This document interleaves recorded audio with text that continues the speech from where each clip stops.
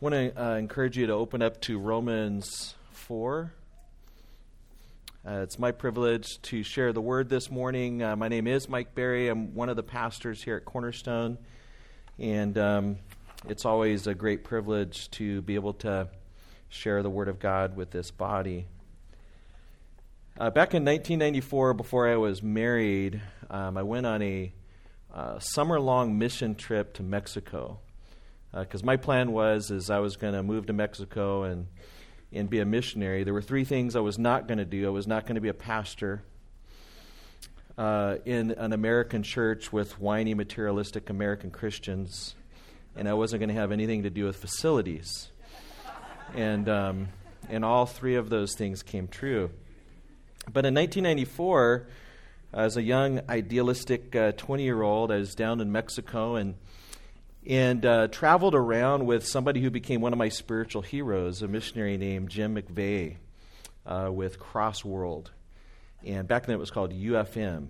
And Jim McVeigh is just a beautiful man, just a wonderful veteran missionary. And I got to drive all over Mexico with him and just pick his brain and chat with him. Got to watch him evangelize and pray with people, and you could just tell that people loved his ministry. This was down towards the Gulf. He lived in an area called Tamazunchale, and I never knew that you could live in that there were climates that were so damp that the gum or the cough drops in your pockets would melt.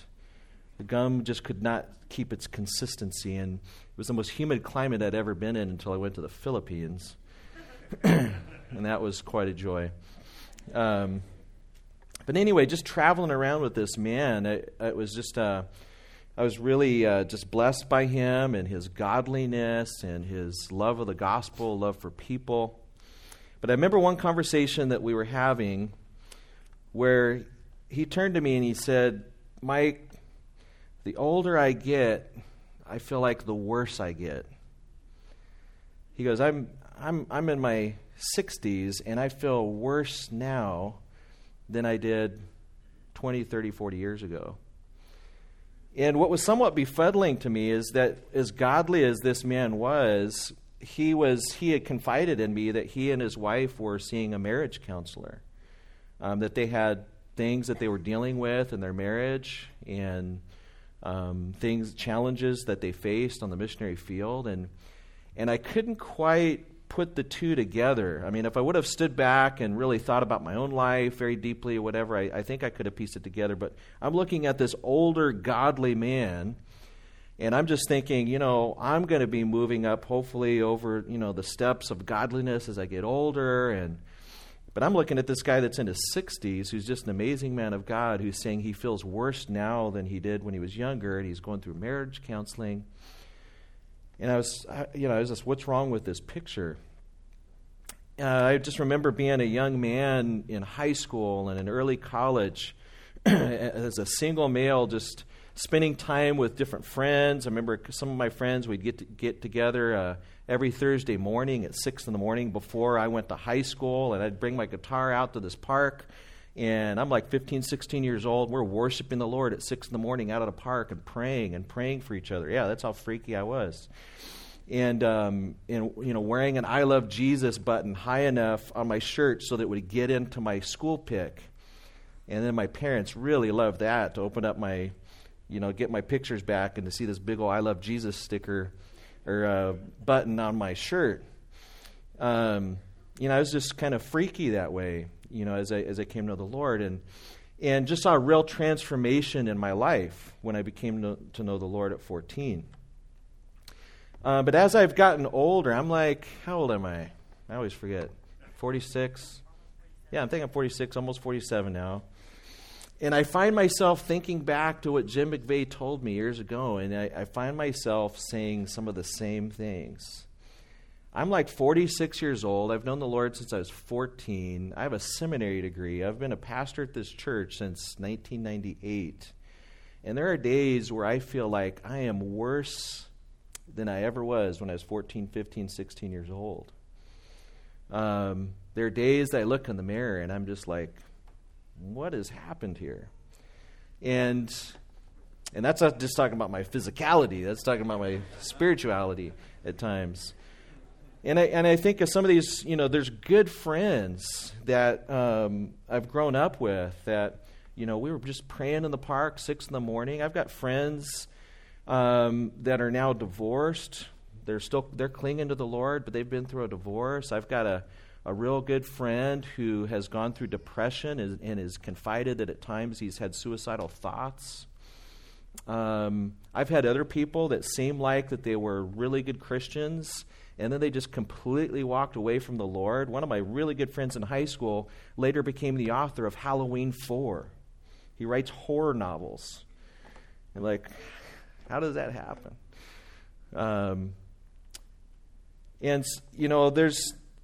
There's something, there's truths on Scripture that it's important for us to get a handle on. How does the Bible tell Christians they should view themselves after coming to Christ? And so what we're going to talk about this morning, this may sound like an odd title, but it's How to Be a Righteous Sinner. And we're going to spend a little time looking at a lot of different passages, but one of the key passages is Romans 4:5. But to the one who does not work but believes in him who justifies the ungodly, his faith is credited as righteousness. We're going to be talking about this morning a biblical truth that was lost and then rediscovered and proclaimed during the Reformation. Early in the church, I think these truths, and Christian theologians and believers would argue that these truths are right in the Bible, and that many believers believed them for several centuries. But then there came a time where we began to lose this concept, and we thought that there was something on the plate of salvation that we offered. God kind of did his part, and then we did our part. And that became what developed in the Middle Ages and up through the Roman Catholic Church, this idea, a big term that we call synergism. The idea that we do something and God does something, and that brings about salvation. What the Reformers began to do is they went back and re-examined a lot of these key texts. And they began to re-examine them in the original languages and so on and so forth. And there began to be this rediscovery of not synergism, but what we call monergism. And that is that salvation is ultimately of God alone. That God alone is the one that saves by grace alone, through faith alone. And we see throughout the Reformation these ideas of what we call these solas, that, that salvation is really from beginning to end what God has done. That he who began the work in you will complete it till the day of Christ Jesus. And so the battle of the Reformation can really be summed up in this. Is our salvation synergistic? Is it something that we do our part and God does his part? Or salvation that is something that God does alone? And what we're going to argue this morning is that Christians are simultaneously righteous and sinners. That there's two parallel truths that we see on the pages of Scripture. That we are righteous and we are sinners. Martin Luther, wasn't the one who invented this, but he did coin the Latin term that you see down at the bottom of the screen here. Simul justus et peccator. Simul, everybody say simul. Justus et peccator. What does that mean? Simul is the idea of simultaneous, right? Justus, just. Et, that's the past tense of the verb to eat, right? No. It's like, Shakespeare, et tu, Brute, right? And you, Brutus. So, and peccator is sinner. The idea, one of the foundational teachings of the Reformation is that we are simultaneously just and sinners. And this sounds like a contradiction, but we need to understand what exactly did the Reformers mean, what Scripture passages were they looking at, and so let's break this doctrine down. First of all, if you are a Christian, you are righteous. If you are a Christian, you are righteous. You can turn in these passages, if you wish, in your own copy of God's Word. We're going to look at 2 Corinthians 5:21. We can expedite things, I put the relative passages this morning on the screen. If you're a Christian, you are righteous. 2 Corinthians 5:21 says this. Paul says, "For he," that is God, the Father, "made him," that is Jesus Christ, "who knew no sin, to be sin for us, that we might become the righteousness of God in him." God the Father considered Christ to be sin, who was sinless, on our behalf, that we might become righteous. Let's develop this some more. 1 Peter 3:18. "For Christ also suffered once for sins, the just for the unjust." Same concept. Jesus is just. He dies for who? The unjust, that he might bring us to God, being put to death in the flesh, but made alive by the Spirit. Jesus dies for unjust people. Let's develop this further. Paul takes this thinking into his letter to the Philippians 3:9. Paul says, "And to be found in him, not having my own righteousness, which is from the law, but that which is through faith in Christ, the righteousness which is from God by faith." Where does this righteousness come from? It comes from God. Paul's desire, one of the keystones or touchstones of his ministry, was to be found in Christ, realizing that, you know what, it has nothing to do with my own righteousness. If anybody could have been saved by their own righteousness, according to Paul, it would have been him, because he kept the law as an excellent Pharisee. But he came to realize that there's nothing that he could do that would accomplish the law in all of its perfection. And he could never stand righteously before God in and of himself. But he could have faith in Christ and believe in Jesus and stand in this righteousness of Christ by faith, simply believing that Christ had accomplished his goodness rather than himself. Let's develop this further. Romans 4, this is where we had you turn. Paul says, "What then shall we say that Abraham our father has found according to the flesh? For if Abraham was justified by works, he has something to boast about, but not before God. For what does the Scripture say? Abraham believed God, and it was accounted to him or credited to him for righteousness." Paul's developing this argument. What is it? How was Abraham justified? How was he made righteous in God's sight? How was he declared to be righteous? The idea of being justified in this context is the idea of God declaring someone righteous. Not just that they're not guilty, that's part of it. It's not just that they're not guilty, but they're also considered righteous. How is it that Abraham is justified? Is it by his works? Is it because he was good enough and he kept the law and he kept all of the commandments? When we look at Abraham's life, we know that's not the case. And Paul tells us right here, for what does the Scripture say? Adam believed God, and it was credited to him for righteousness.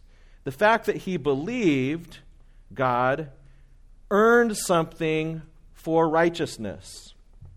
Is that what he's saying? His faith earned his righteousness? No, he believed in God providing a righteousness. It was accounted to him for righteousness. Now to him who works, the wages are not counted as grace, but as debt. But to him who does not work, but believes on him who justifies the ungodly, his faith is accounted for righteousness. Let's talk about verse 4 for a second. If you go and work for an employer, one of my first jobs was at McDonald's. I'm very proud to share that. I loved working at McDonald's. I really did. They had a great system. I loved their communication. Taught me a lot. And I'd go and I'd work, put in my shift. After a couple weeks, I'd get a paycheck. And back then, I made minimum wage. You have any idea what minimum wage was back then? $3.35 an hour. So I made $3.35 an hour. And boy, I was just in heaven. I thought I made a lot of money.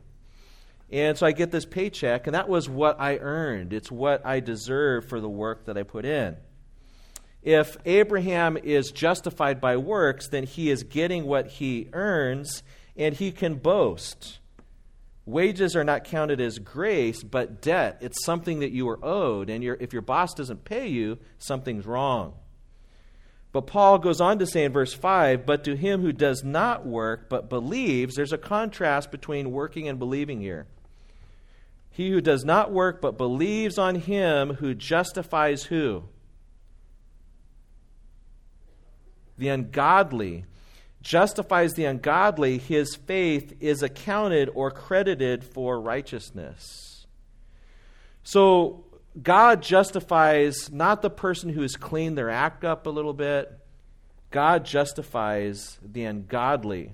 Sometimes I'll ask this question, do you wash your hands before you get into the shower in the morning? If you wake up, take your shower in the morning, do you wash your hands real good before you get in the shower? No, I think most people just get in the shower, right?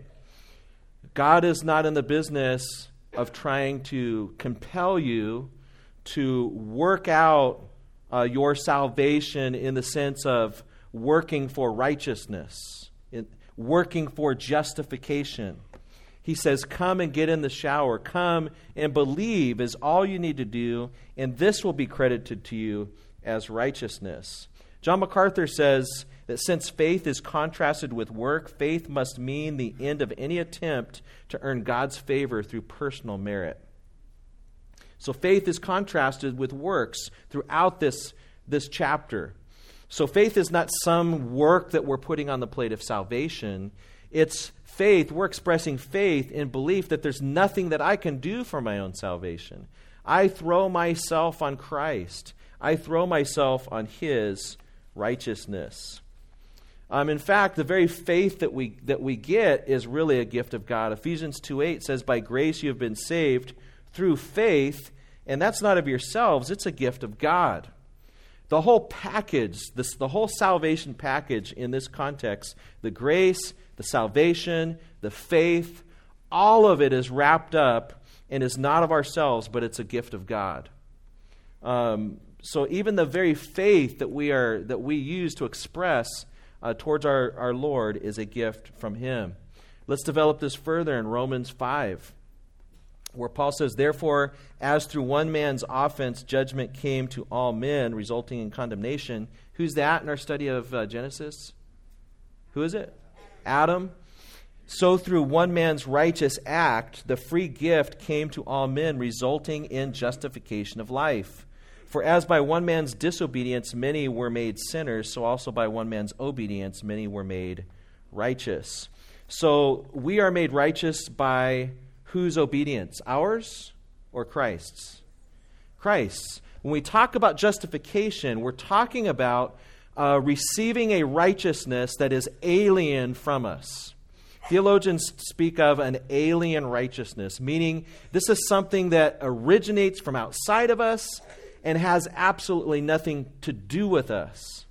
When God declares you and I righteous, if you've believed in the Lord Jesus Christ this morning, if He declares you righteous, He declares you righteous on the basis and the sole basis of Christ's life and death.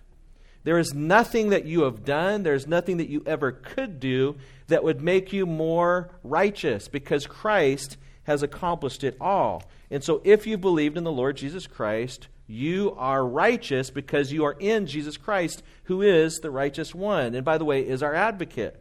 1 John 2:1, John says, my little children, these things I write to you so that you may not sin.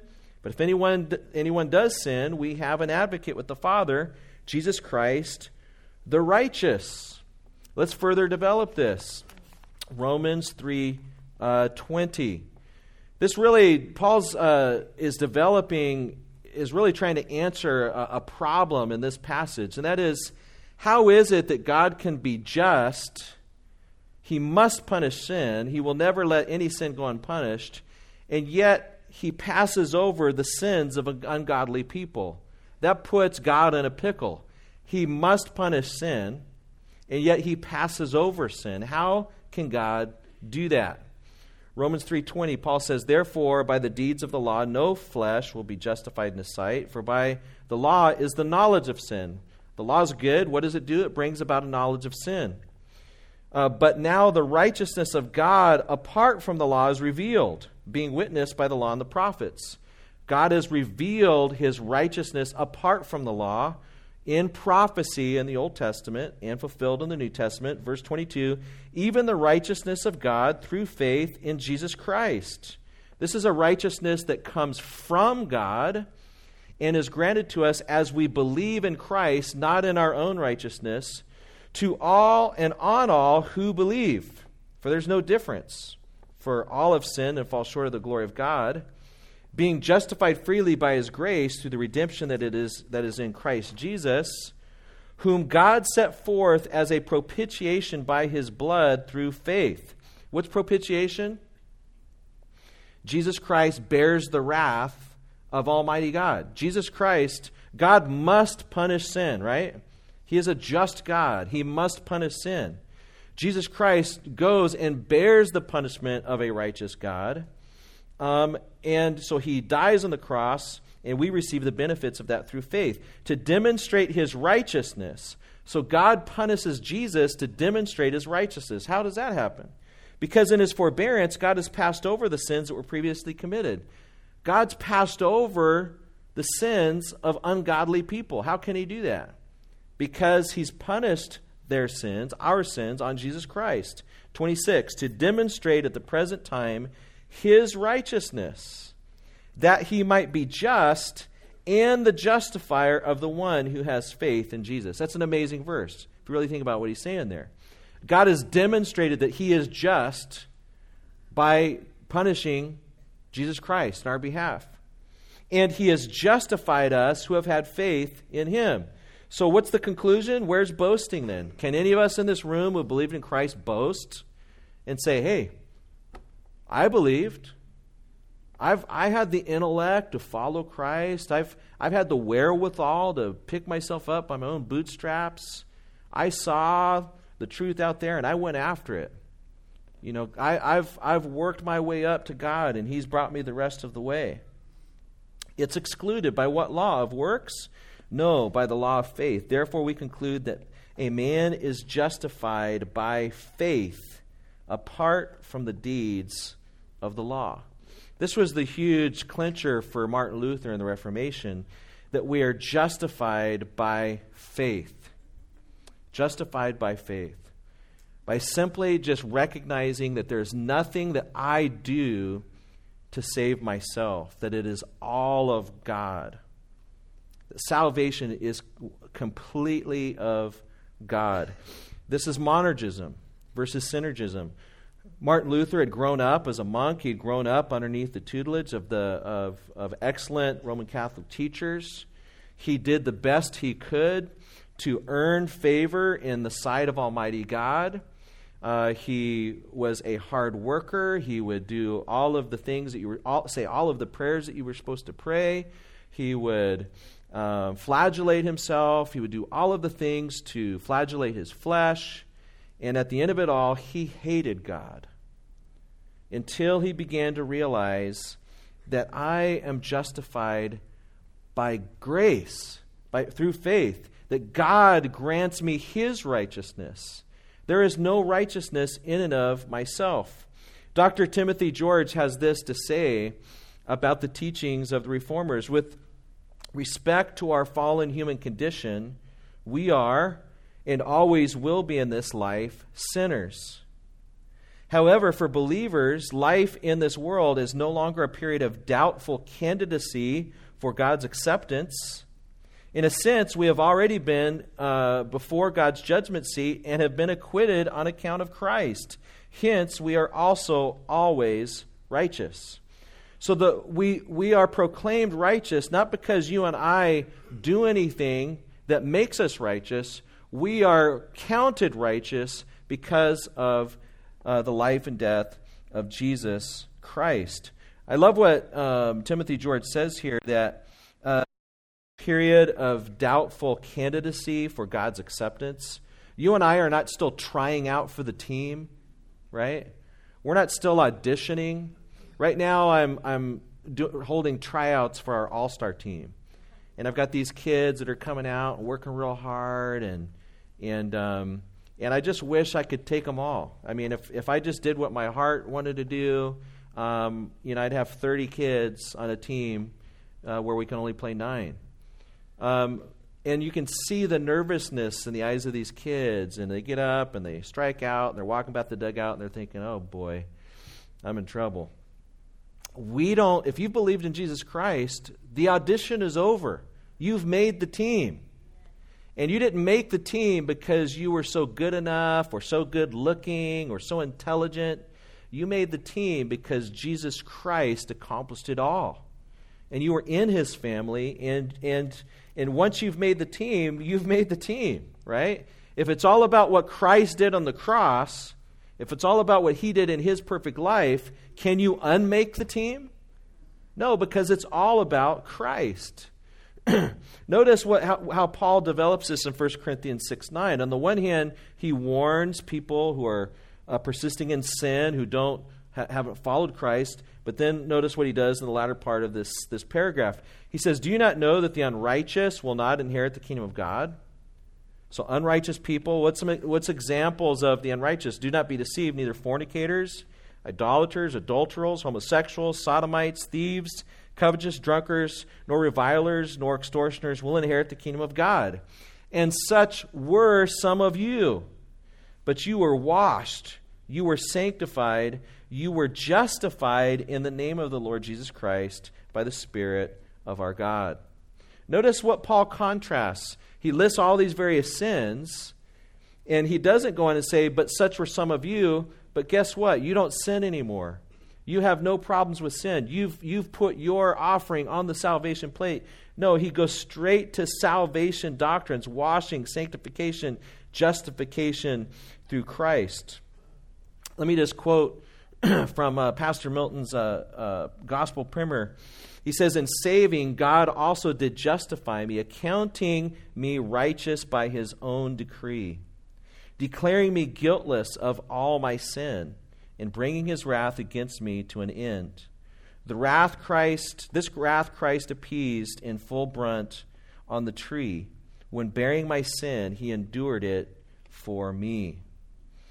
Yeah, I don't know if you've read this book. It's a great book. You guys should check it out. Sometimes we don't, we're a little embarrassed to pump it and stuff like that. It's our own pastor and things. This is a fantastic book. Go on Amazon. Look at all the comments. It's really great. Pick it up. And this is an excellent summary of that we've been accounted righteous. So, if you are a Christian, one of the main hallmarks of the Reformation, and these guys weren't just pulling this out of a hat, they're just going back to the Bible, rediscovering what was already in the Bible. If you're a Christian, you are righteous. If you believed in the Lord Jesus Christ, and you're sitting here today, you've made the team. Okay, so that fear that I see in your eyes, that you're going to get cut, guess what? You've made the team. Jesus Christ has accomplished it all. But there's a second aspect of this truth that we must keep in mind. And that is, if you are a Christian, you are a sinner. If you are a Christian, you are a sinner. You say, Pastor Mike, how can that possibly be? You just told me I'm righteous. You are righteous in God's sight as God looks at you dressed in the righteousness of Christ. But on this side of death, there is other stuff going on. And it's very important for us to understand this. Otherwise, we're going to find ourselves... You guys ever drive a car that has the alignment out? You let go of the steering wheel, and it's just like you head that direction, right? As wonderful as the truth of justification is, and imputation in the righteousness of Christ, if we don't understand this doctrine of sin in the life of the believer, it can lead to some real imbalance in our lives and imbalance in the way that we view and treat other people. I'm going to look at several passages, but I want to start with this one by way of analogy first. You have the Apostle John, who's writing the book of Revelation. This guy walked with Jesus Christ. He was about 90 years old, I believe, when he wrote and recorded these particular words. So here he is, and I, John, saw these things and heard them. He's having this heavenly vision. And when I heard had heard and seen, I fell down to worship before the feet of the angel, which showed me these things. Then saith he unto me, See thou do it not, for I am thy fellow servant, and thy brethren the prophets, and them which keep the sayings of this book. Worship God. Think about it. Here's a guy who's right on the brink of crossing over into heaven, right? This guy's he's the guy who is right there in the upper room, just really close with the Lord Jesus Christ, sweet, intimate fellowship, right? One of the privileged three. And right when he's getting close, he's having a heavenly vision, and he's about, probably just a few years away from death, and all of a sudden he's falling down before an angel and committing idolatry. Right? What in the world's going on? John, you've been walking with the Lord for a long time. I would think you would be beyond that. What this demonstrates is several truths that we find all throughout the Bible that relate to us as Christians that are righteous in God's sight. 1 John 1:8 says, if we say that we have no sin, guess what? We deceive ourselves, and the truth is not in us. John's writing that to Christians. He's not writing that to unbelievers. So if we say, hey, I don't have sin anymore. I believe in the Lord Jesus Christ, and now I am perfectly righteous, and I don't struggle with sin anymore. John would look at that type of person and say, you are deceived. 1 Timothy 1:15, Paul says, the Apostle Paul, this guy's amazing. This is a faithful saying, worthy of all acceptance, that Jesus Christ came into the world to save whom? Sinners, of whom I, present tense, am chief. He didn't say, I used to be a real chief sinner, I used to be a really bad guy, but guess what? Now I'm a really, really good guy, and I don't struggle with sin anymore because I'm the Apostle Paul. No, he says, I am chief of sinners. He says in Romans 7:21, we've been going through this with the men, I find then a law that evil is present with me, the one who wills to do good, for I delight in the law according to the inward man. But I see another law in my members, warring against the law of my mind, bringing me into captivity to the law of sin, which is in my members. And the list can go on. In the book of James, James is saying, why do you guys war and battle against one another? Paul writes to almost every single book. Think about all the different books or epistles that Paul writes. He starts to write to the Galatians. What does he say? What's going on? You guys have been bewitched, right? Writes to the Corinthians after he talks to them about how that they are saints and righteous in Christ. He says, you guys are carnal, and he starts going after them on sin. Writes to 1 Timothy, who's a pastor in the Ephesian church, has to encourage him about his fear, right? And so you have this concept of what we call the remaining corruption or the remaining sin in the life of the believer. The Westminster Confession puts it like this: this corruption of nature during this life does remain in those that are regenerated. There is sin that remains in a regenerated one. Although it be through Christ pardoned and mortified, yet both itself and all the motions thereof are truly and properly sin. And so we as believers still have sin and a sin problem. Now there's a couple ways that you can deal with this. You can do what some people have done in the church, is you just redefine sin, right? You can redefine sin to where it appears as if Christians really don't sin very much. I'd encourage you to read, though, a chapter in a book by J.C. Ryle. The book's called Holiness, and he has a chapter called Sin. And he argues in there that if we are going to build high on the holiness of God and build high on the gospel, we must dig deep in our understanding of sin. That sin is much more, it's much deeper, it is much more erosive in our lives than we may realize. And let me just give Spurgeon as an example. Spurgeon, speaking of himself, he says, I have found that I have something in my heart which, when I have bolted my doors and think all is safe, creeps forth and undoes every bolt and lets in the sin. That there's something in our own hearts that is inclined towards sin, even though we are believers. If you were to, once in a while you hear people say that they don't want to go to certain churches because it's full of all kinds of hypocrites, and there's all kinds of sin in that church. And definitely, we always need to be on the lookout for unrepentant sin. But guess what? You could take yourself and just head on up to the Sierras and go on up to Mount Whitney or one of those mountains that you prefer. Just be all by yourself with you and the Lord and your Bible and the stars. And guess what? You're going to bring sin right there with you. You could bring your family, teach your family the Bible and raise up your children and just go off and be a hermit in the forest. And guess what? Sin is going to follow you there.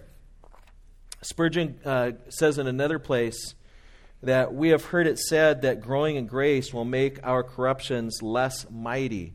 And this is kind of what I thought when I was younger. I just kind of had this idea that the doctrine of sanctification goes like this. I become born again at 14 years old, and I'm struggling with various sins and insecurities and stuff. But each year, I'm going to get better and better and better and better. And then by the time I get right to about the place when I'm going to die and go to heaven, God's going to look down and say, man, you're almost there. It's one more step. You're so righteous by now, all you got to do is just take a little step, and you're in. And brothers and sisters, that's just not the way sanctification is. Read the Bible. Read the lives of the apostles. Read the Pilgrim's Progress, which has developed this doctrine so well in a story that Christian, throughout his life, he's clinging to Christ, and at times he's up and at times he's down. And then when he gets to the very end, he starts to doubt as he's crossing the river, and he's yanked out of the river by grace alone. That is the Christian life. Spurgeon goes on to say, but I have seen many of God's aged saints and asked them the question, and they have said no. Their lusts have been essentially as strong when they have been many years in their master's service as they were at first, although more subdued by the new principle within. So there's great hope that as we get closer to Christ and as we're practicing the various graces that the Lord has given us, that our sin become more and more subdued. But those lusts and those challenges are essentially the same. In fact, we always have to be wary of sin raising its ugly head.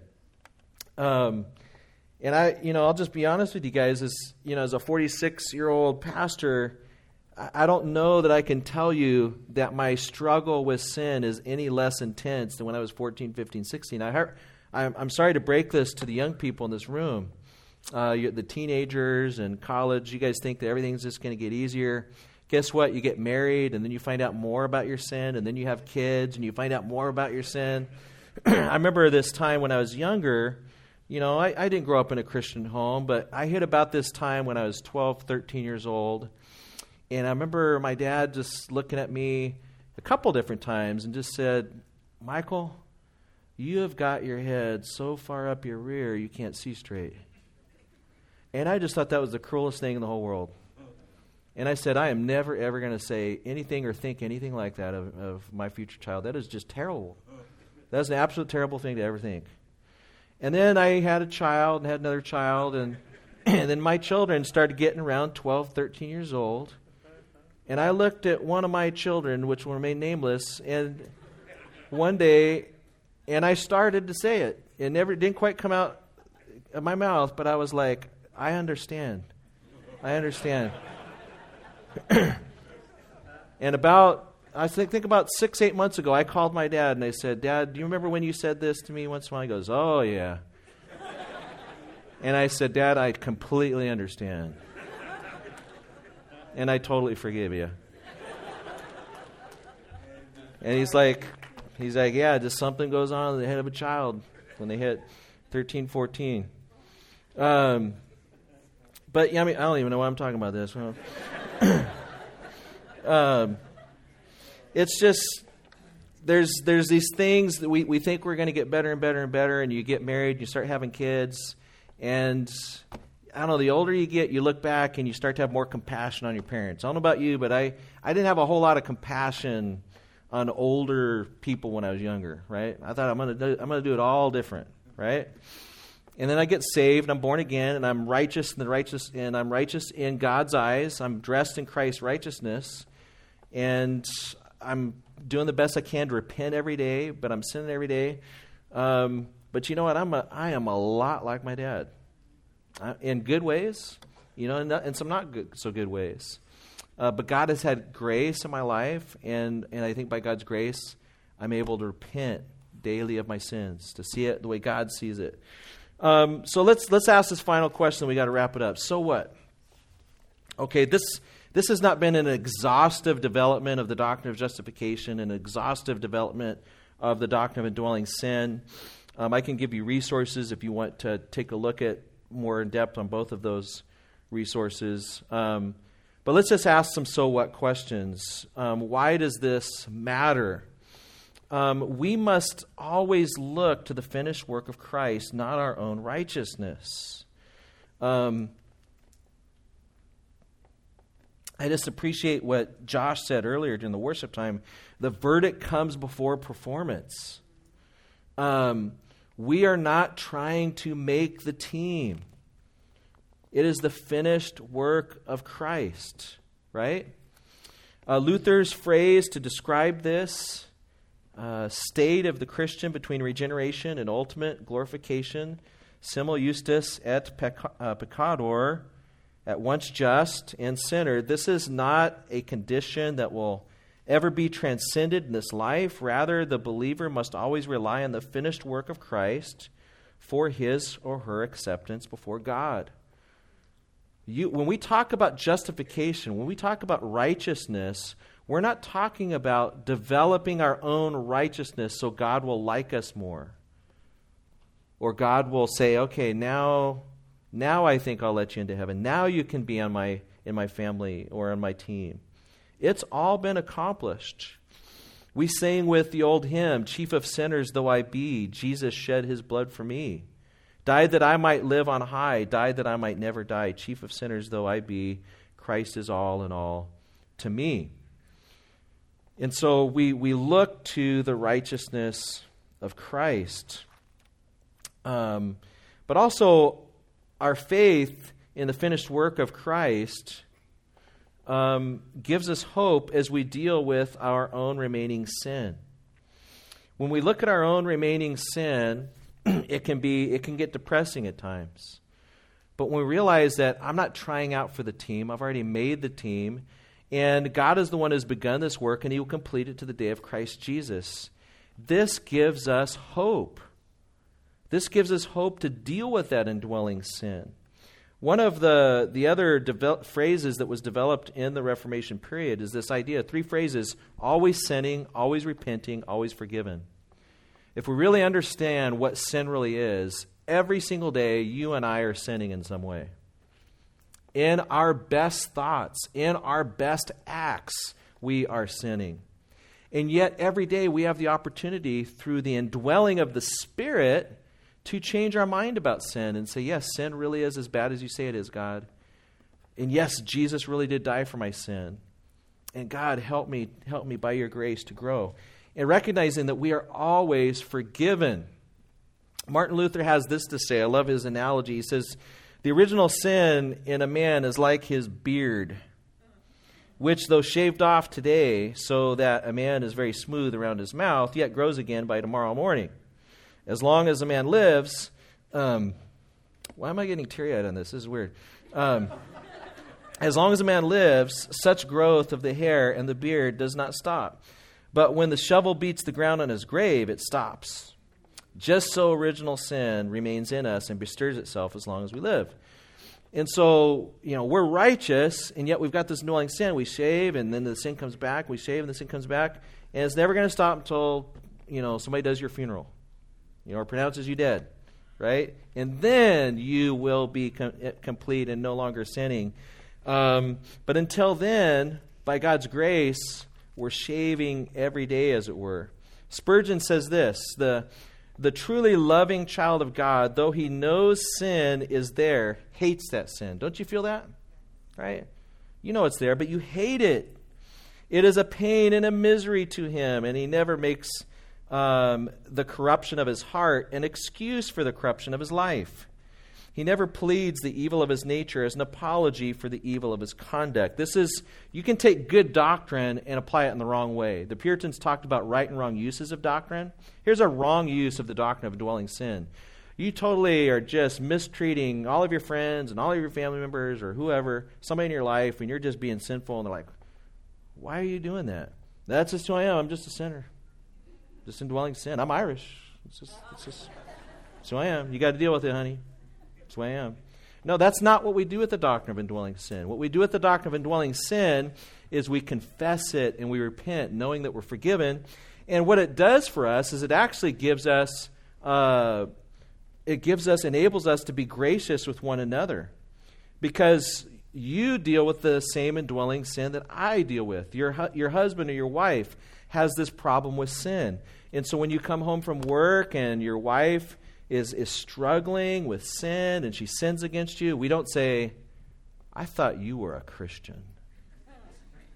No, we look at our wives and we realize that she is righteous. There is a future her. But in this life, before the dirt is poured on her grave, she's going to struggle at times. And sometimes the reason she struggles is because of you. Right? And so we can be gracious. We can well up within our hearts. God, help me not be the older brother. Help me not get judgmental of this person in my life who struggles with the same struggles that I have. Finally, we would say this, just as the old hymn says, when he shall come with trumpet sound, O may I then in him be found, clothed in his righteousness alone, faultless to stand before the throne. On Christ the solid rock I stand. All other ground is sinking sand.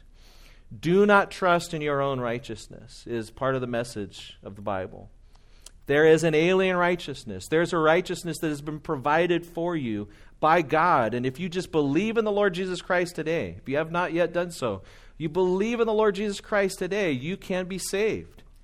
And as you're saved, it's not something that, poof, all of a sudden you become some alien who never struggles anymore. No, God dresses you in the righteousness of Christ, and he looks at you as having committed all of the righteous acts of Jesus Christ himself. And when you sin, he sees you as in his family and on his team. And he has provided this advocate, Jesus Christ, who always is at the right hand of the Father, interceding for us, right? God has begun the work. He will complete it to the day of Christ Jesus.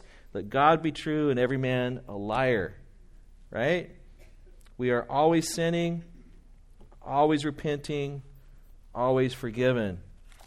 So as you guys head home and talk about this in your care groups, let's make sure that you guys can say simul justus et peccator, simultaneously at once justified and sinners.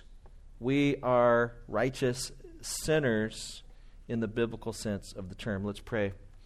Lord, we thank you so much for your goodness to us this day.